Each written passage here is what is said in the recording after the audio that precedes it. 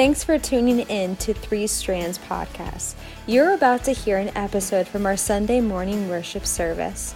To learn more about Three Strands, visit our website, threestrands.church.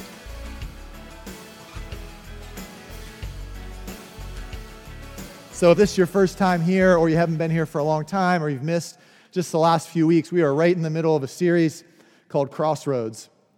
And it's all about these big life-defining decisions we've got to make, moments in your life that will alter the direction you're going in one way or the other. They're really moments that you have to make a choice. They don't allow you to just sit back and make no choice. They're going to change the way you go in life one way or the other. And we're right in the middle of that. So it's like 6 weeks long. And each of the 6 weeks, we're looking at the exact same story in the Bible. We're looking at the accounts, the descriptions, the details surrounding Jesus' crucifixion, Jesus' execution.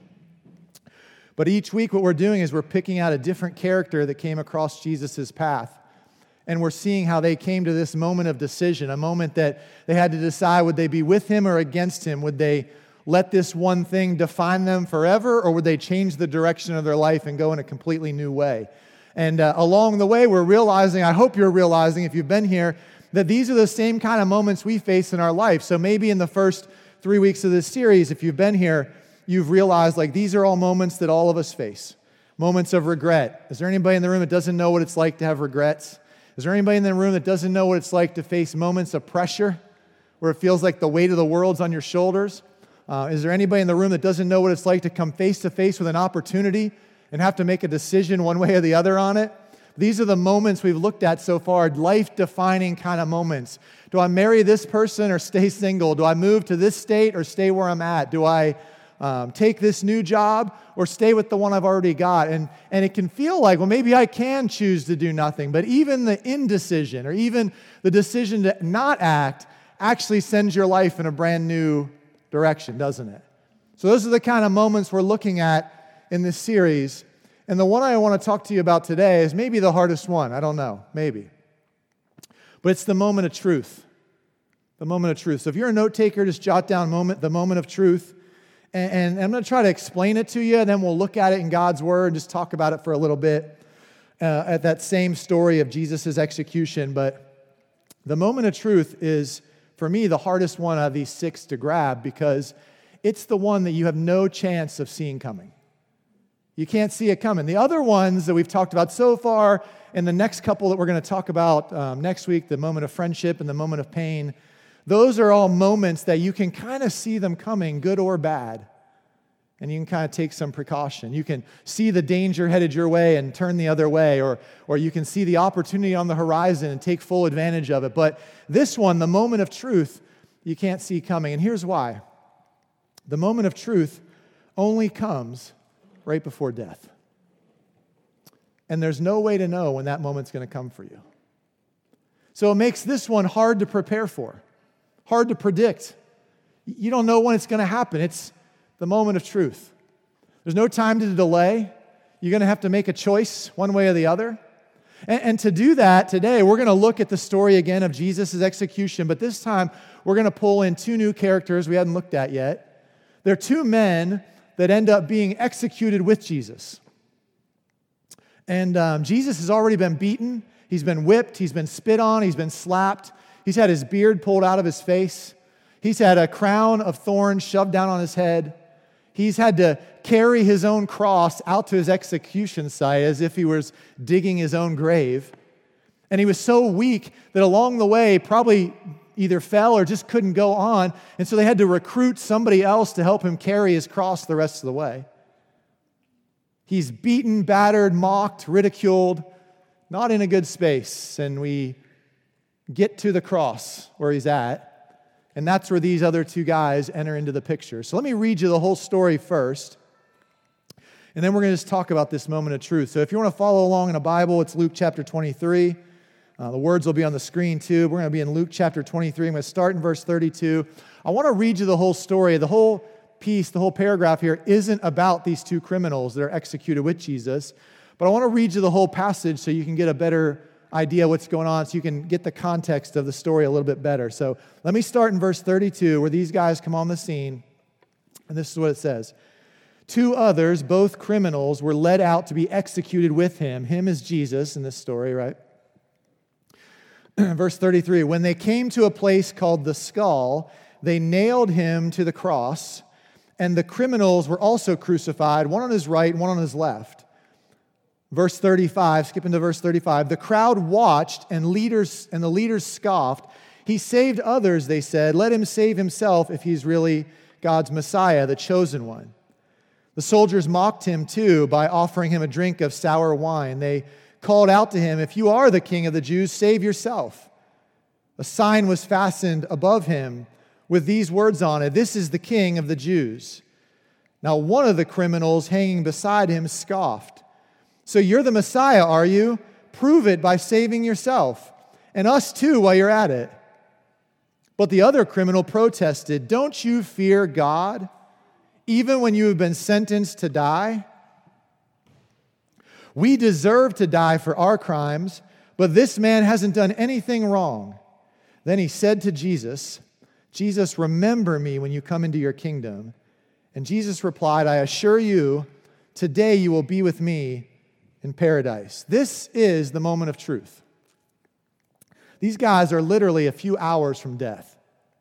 There's no other decisions they're going to make in their life. This is the last and final decision. And I don't know if you've had this opportunity, or maybe it's not a blessing, maybe it's a curse, maybe it's a blessing or a curse, I don't know, depending on the situation, but I don't know if you've ever been able to be by folks when they die. But the times that I've stood beside somebody's bed when they died, maybe about a dozen times in my life. And I've watched some of those people decide to follow Jesus in that moment, to hear the good news about Jesus, that he can save them and give them eternal life, and them to receive it. I've watched other people kind of seem like they're listening and being courteous, but just kind of checked out. And then I've seen other people that kind of do this thing. I don't know if you've ever seen this or not, but it's like you're sharing with them about Jesus, and hey, this is your last chance. This is the moment of truth. Will you cry out to him to save you? Will you surrender your whole life to him, and he'll rescue you and give you eternal life? And they're kind of looking at you, and when you start talking about that, their eyes kind of glaze over, and they just kind of roll their head to one side. Still resistant.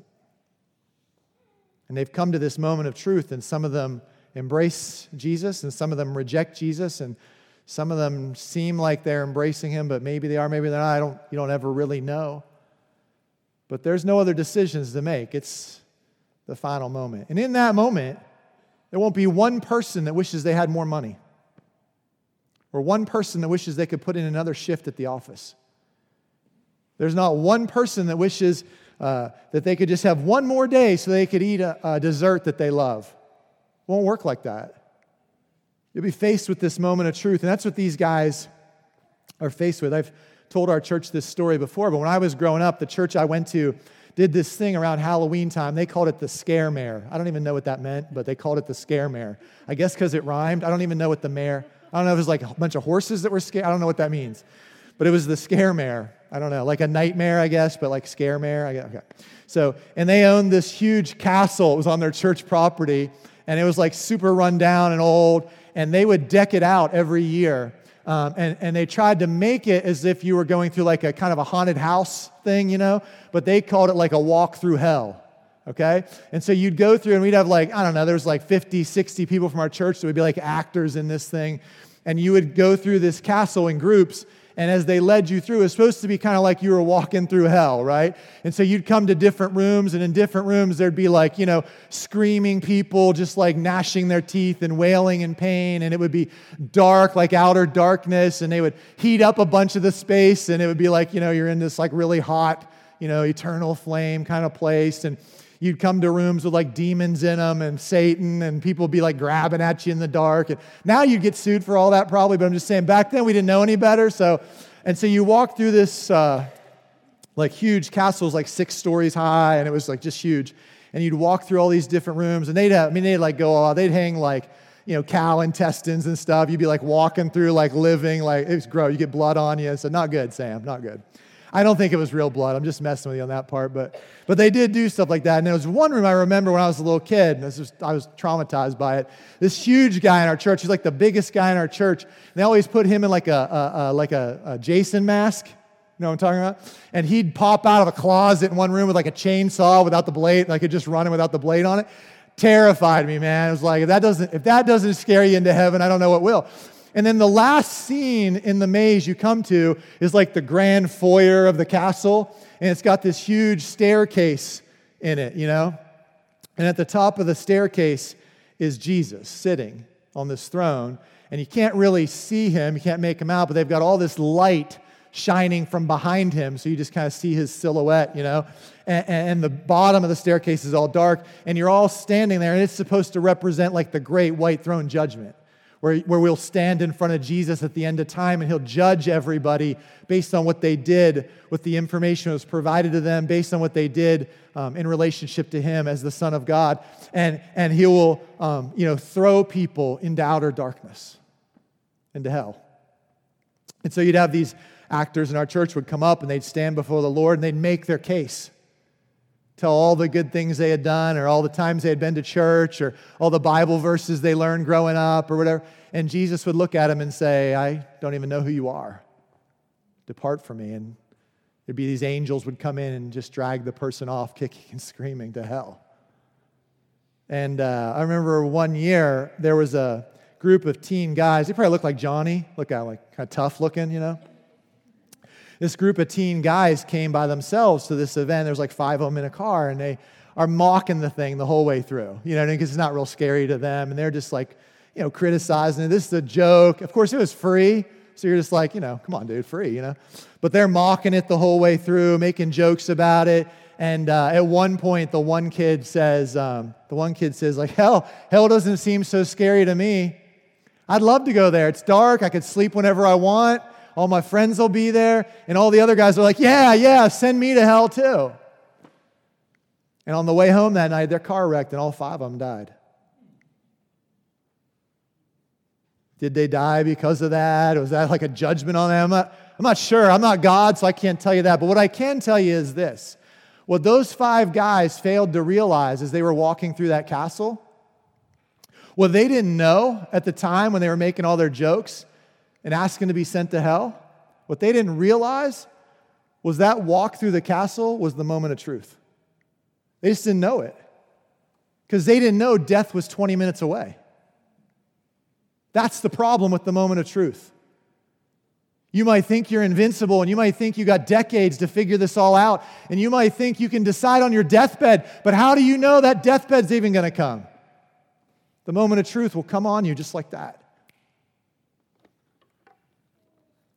That's what we're talking about today. Now, this story of Jesus being executed is packed full of irony.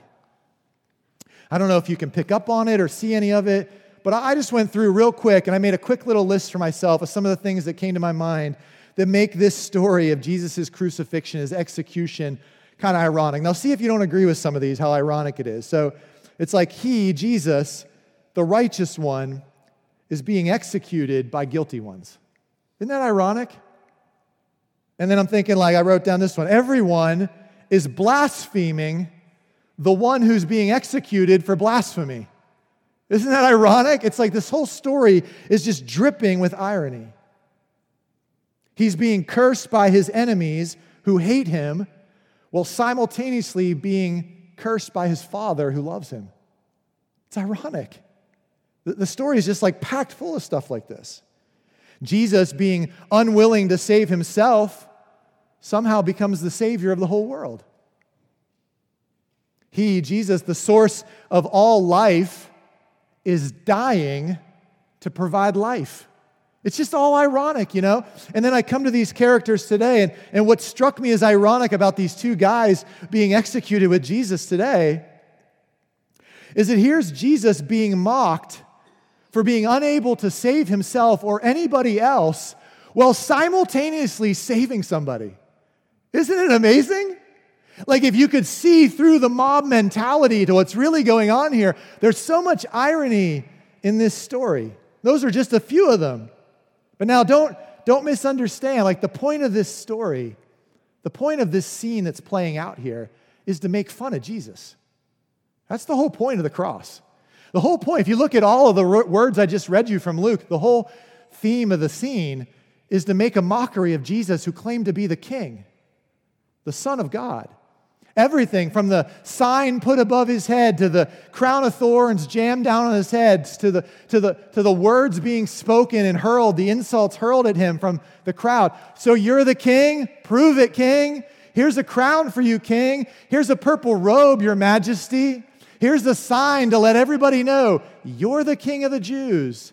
A king with no money and no soldiers, no horses, no power. He can't even get his own drink. It's all designed to humiliate him and point out the fact that, this is supposed to be the king. He can't do a thing. And simultaneously, he's saving the whole world and offering that salvation to one guy who can't even move. It's just ironic.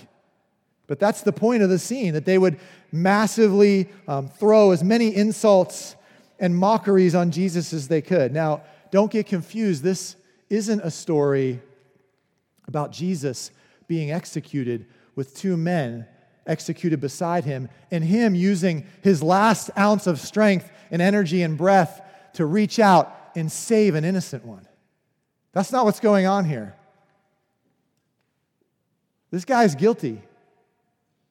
Luke pointed it out that they're both criminals, but we won't read it today, but if you want to flash there for yourself and check it out sometime, Matthew chapter 27 and Mark chapter 15, two more accounts where these two guys that are executed with Jesus are mentioned. John also mentions it, but in Matthew and Mark, they point out another fact that Luke kind of leaves out.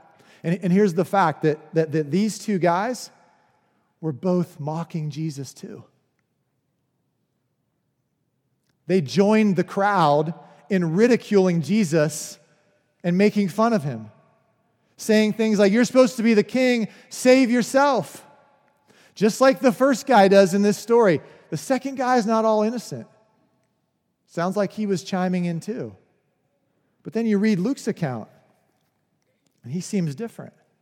He seems kind of humbled. He seems kind of desperate, and he seems kind of like he's on Jesus' side now. What happened? I don't really know what happened, if I'm being honest. But somehow this guy went from mocking and ridiculing Jesus to realizing that Jesus was his only hope for eternal life. How did he do that? Here's how he did it. You ready?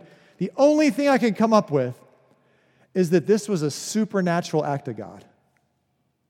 That God kind of reached into our world and softened this guy's heart. And at some point, as he's hanging on the cross, he has a change of heart. It's like he's ridiculing and mocking Jesus, and then at some point he kind of gathers himself and maybe furrows his brow and just kind of thinks like, what am I doing here? What changed his mind? Your guess is kind of as good as mine.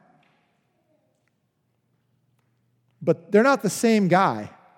Something changed from beginning to end. So I want to illustrate something for you if I can. I need Michael, can you be a volunteer again? Is that okay? I know you're always my volunteer. Well, he always sits in the front. Can you just put that on? I need one more volunteer. Oh, Sam, come here. I need somebody without glasses. So, yeah. Sam, you're often a volunteer too. That's why people sit in the back at this church. Can you just put that on for a second and then just stand over here? And now last week, if you were here, Michael was Jesus. I got a lot of complaints about that. So it could be worse this week, though, because this week I'm going to be Jesus, so it could be worse. But and these are the two criminals. You guys can put your arms up like you're on a cross. You know the routine. Not on the hood, Michael. Not on the hood. Out like this. Yeah, there you go. Okay, so I'm Jesus on the cross, right? And these are the two criminals beside me. And what you can't see in the text that's really going on in their hearts is that they're both blindfolded. They can't see what's really happening. Just like the crowd, they can't understand what's really taking place. Did you ever realize how ridiculous it is that you would be hanging on the cross dying and you would be making fun of somebody else who's hanging on the cross dying? It'd be like being in a hospital, breathing your last breaths, about to die, and making fun of the guy in the room next to you who's about to die? Doesn't it seem like so ridiculous? But that's the situation these guys find themselves in, right? They're literally joining the crowd, mocking Jesus. They're so blind to what's happening, they can't even realize what's going on. And God reaches down. I'm going to take your blindfold off first. I try not to mess up your hair. It's looking. God reaches into our world and removes the blindfold. And when he does that, it's like now this guy can see what's going on. And he's like, what am I saying? How ridiculous is it that I'm mocking this guy as I'm suffering the same fate? And he realizes the situation he's in. And he thinks, the only hope I've got is that this guy actually is who he says he is. This is the moment of truth. There's a sign above his head, King of the Jews. And they're all taunting him from the crowd. Hey, King of the Jews, if you're really the chosen one of God, save us all, prove it. And it's almost like in that moment, he kind of takes his attention off of mocking Jesus and just kind of looks down and would think to himself back on all the training he received growing up as a Jew, all of the Old Testament scriptures he heard, and he thinks, maybe this guy is the Messiah. Maybe he's the one, thinking back to like all the passages that the Messiah would suffer many things and be led like a lamb to the slaughter, that he would be humble and lowly, that he wouldn't come as this conquering king, but he would come as this humble servant. And he thinks, he's not angry. He's not yelling at anyone. He's not cussing them out back at them, which would have been a normal thing to do in crucifixion. Be like, shut up, leave me alone. Instead, he's just hanging there, taking it all. Crown of thorns, purple robe, sign above his head. It's like it all hits this guy in one moment, and he's like, no, this is my only hope.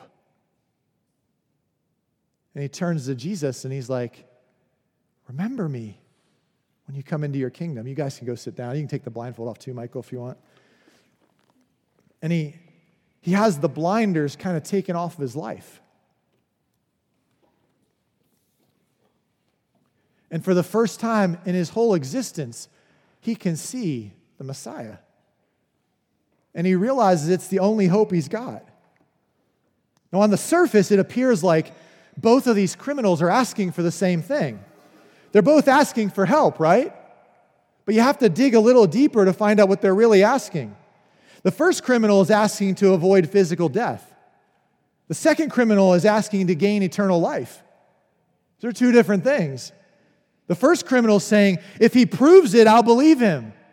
The second criminal is saying, I believe him, he's already proved it. The first criminal wants God to make things right for him, and the second criminal wants to make sure he's right with God. See, everybody wants God's help, but not everybody wants God's holiness. And that's what's going on in this story. Who wouldn't want God to get him off the cross? I'm about to die, God. Save me. While you're at it, save yourself. Everybody wants that. But this guy does something different. And in this story, two kind of distinct attitudes emerge. I'm going to show them both to you. I've nicknamed them some stuff here, and then I want to read them to you again so you can see them. The first attitude that shows up is selfish cynicism. That's the first guy. He's not interested in loving Jesus. He's not interested in having a relationship with him for all of eternity. He just wants out of his punishment. Selfish. He doesn't really believe Jesus is God. He doesn't believe Jesus is the chosen one, the Messiah, to save him. He just thinks, hey, I might as well take a shot, roll the dice, get me out of this. He's a cynic. Prove it, Jesus. Save yourself and us while you're at it, he says. Look back at the verse 39. Listen to what he says. One of the criminals hanging beside Jesus scoffed, so you're the Messiah, are you? Prove it by saving yourself and us too while you're at it. You see it? Kind of cynical. Doesn't really believe Jesus. Isn't really interested in any kind of relationship with him, just wants help. This prayer gets prayed all the time in our world. Lord, give me a good parking spot. I just want a good parking spot, Lord. What about loving me? I'm not interested in that, Lord. Just help me get Help me get this new job, Father. Make this loan go through, Lord. I just want this debt so bad. I don't want to love you or know you, but if you could just make this house fall into my lap, I'll take it, Lord. Abracadabra. That's the God we want. That's the response this first guy gives him. He's a con man, trying to run game on Jesus. I see this person all the time. The church attender, the Bible reader, the Facebook poster. Oh, they love Jesus if you just read their posts, but they're still in charge of their own life. Jesus is not going to tell them what to do. Really love him, spend time with him, get to know him, be as close as a brother to him, not on my watch. Too busy living my best life now. The cynic, the selfish cynic. The second attitude that shows up there is the attitude of humble helplessness. Did you see it in the second guy? Humble helplessness. Let me read it to you. If you're an underliner or a note taker, highlight these in your Bible app or underline these in your Bible. I'm going to read through some of these with you, but this humble helplessness attitude that the second guy shows. Start in verse 40. But the other criminal protested, "Don't you fear God?" Underline, that's the first one. Don't you fear God? Even when you've been sentenced to die? That's code for the moment of truth, right? Even when you're at the moment of truth? Don't you fear God even now? Verse 41, we deserve to die. Underline that one. We deserve to die for our crimes. But this man hasn't done anything wrong. Then he said, Jesus, remember me. Underline that one. Remember me, Jesus. When you come into your kingdom, underline your kingdom if you're an underliner or a highlighter. Let me walk you back through, because this guy somehow miraculously went from ripping on Jesus to preaching the gospel. I don't know how he did it. It's got to be God. It's got to be a supernatural thing. Oh, I guess I forgot to tell you, it's impossible to take your own blindfold off. You get that, right? If you've been at our church for any length of time, you've probably heard us say stuff like that. It is impossible. The Bible describes you as blind, utterly helpless, and dead. Now, how are you going to take your blindfold off if you're dead? The only way it comes off is if God reaches down and removes it so you can see. And this guy has had that happen to him. And he starts off by saying, you got to fear God, dude.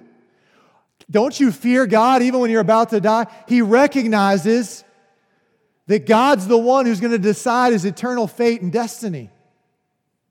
And nobody comes to Jesus, becomes a Christian, is saved, whatever words you want to throw on it. Nobody gets eternal life until they first have a fear of what God can do to them. Because if you don't fear God, I got news for you. That means you still think you're in control. So this guy communicates this fear of God, that God could crush me. He could send me to hell for all of eternity. And that's really where real Christianity begins a lot of times. But he goes on, and he also has this amazing amount of self-awareness out of nowhere. He admits the truth. And in verse 41, he said, we deserve to die for our crimes. He gets it. I'm getting exactly what I deserve.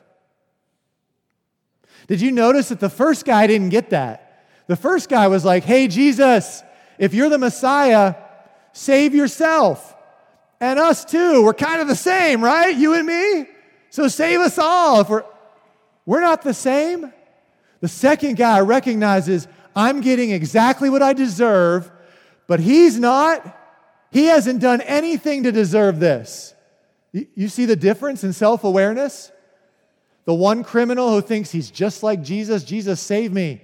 We're just in this together. Let's get out of this, And the other guy's like, no, I'm getting what I deserve, but he doesn't deserve this.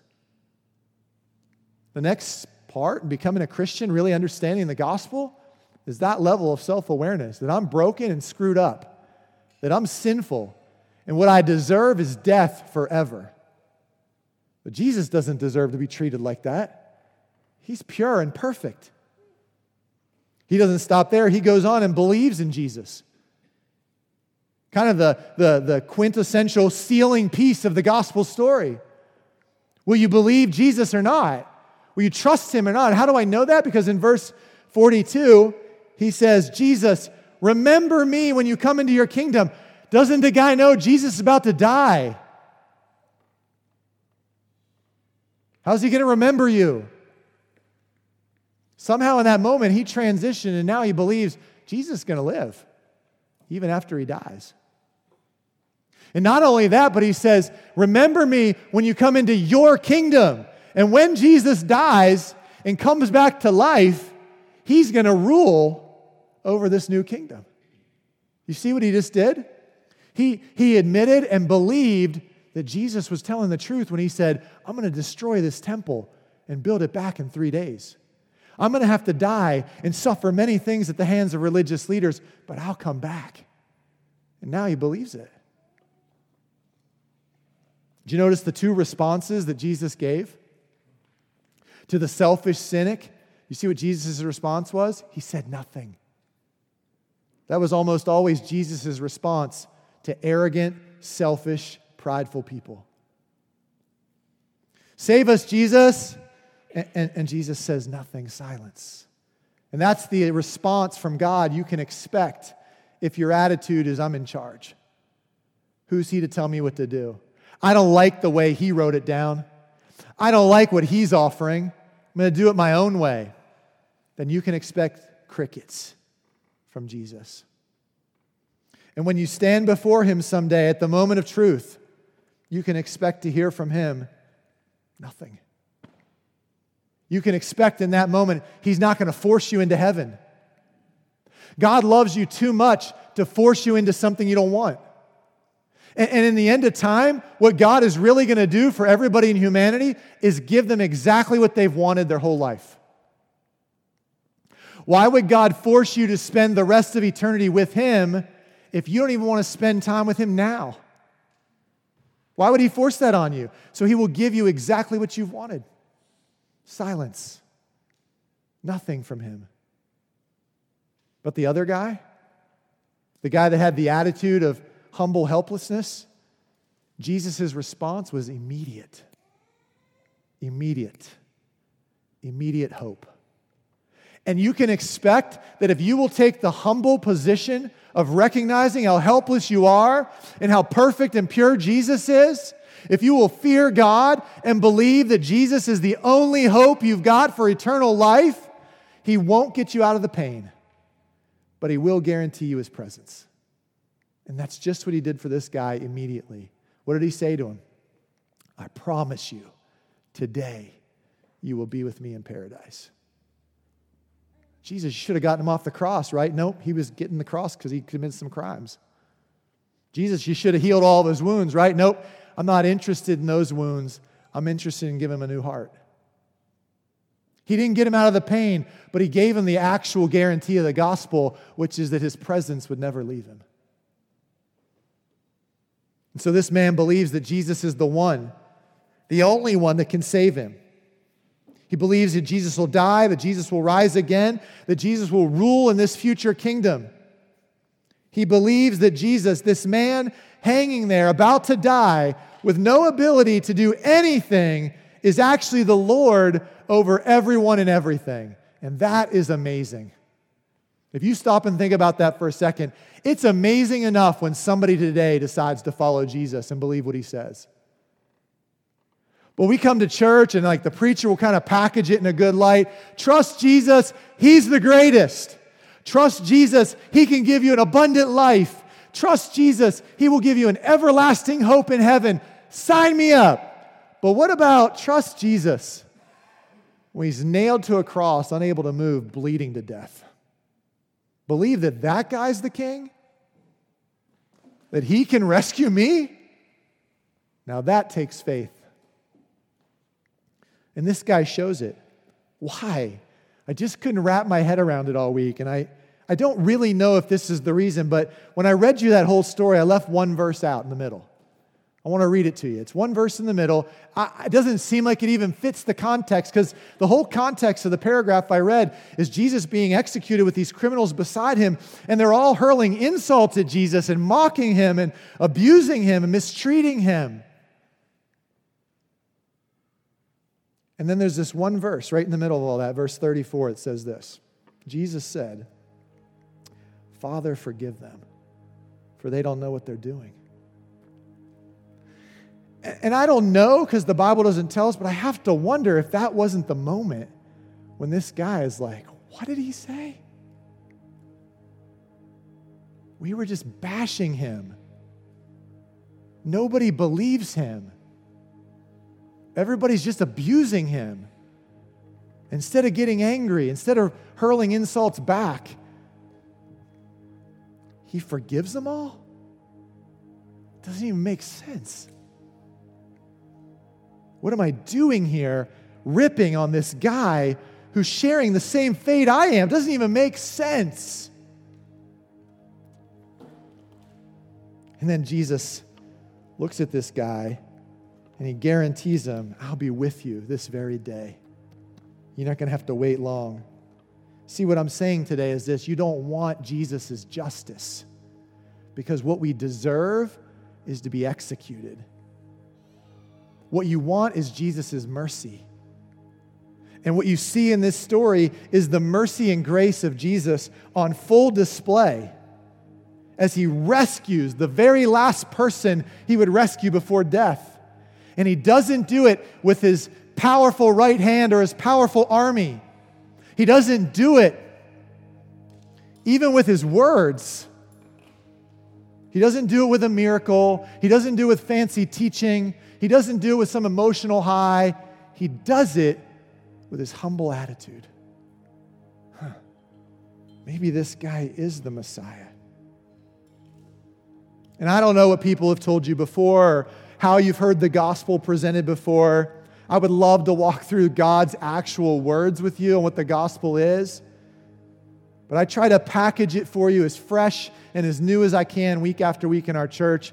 But one of the things I've told people over the years is the gospel isn't a magic prayer. This guy didn't say any of the catchphrases that we tell people are in the sinner's prayer, which just for the record isn't in the Bible. But he didn't say, "Dear Heavenly Father, I confess to you that I'm a sinner. I believe in my heart that God's raised you from the dead. I receive your eternal life." He didn't use any of those catchwords he's supposed to use. He just said, "Lord, remember me." Because it isn't about magic words. It's about the position of your heart towards God, the stance of your attitude towards the Lord. And I've seen people my whole life that are looking at God from their heart like this: "Who are you to tell me what to do?" And that will not save you.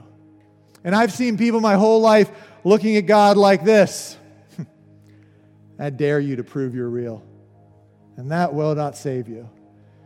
And I've seen people my whole life looking at God from their heart with an attitude of like, that's for other people. I'm good.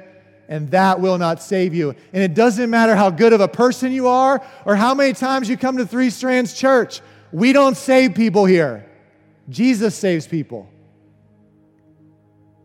And the only position of your heart, the only stance you can take, the only attitude you can have that will save you and give you eternal life can happen whether you're standing in this room or nailed to a cross, and it's the position of surrender.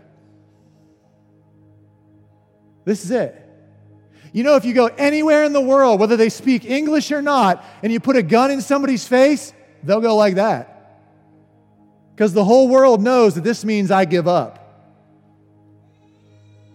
Following Jesus, receiving eternal life, believing on the one true God, confessing Jesus as Lord with my lips, all of the catchphrases in the Bible, they all come back to this attitude of humility and surrender to God. Will I keep being my own boss, or does Jesus get to call the shots? I give up, Jesus, you call the shots. Will I believe that my goodness will get me into heaven, or can only Jesus save me? I believe only you can save me, Jesus.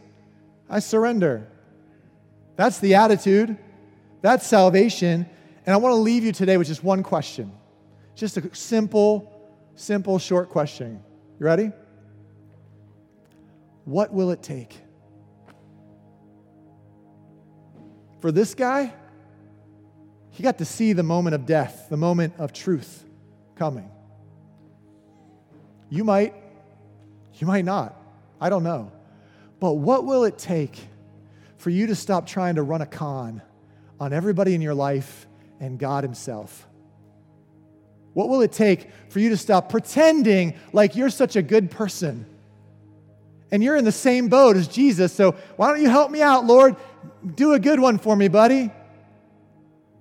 And instead, throw your hands in the air and give up your life. And say to him, whatever you say from now on is the truth. Doesn't matter how I feel. Doesn't matter what I want.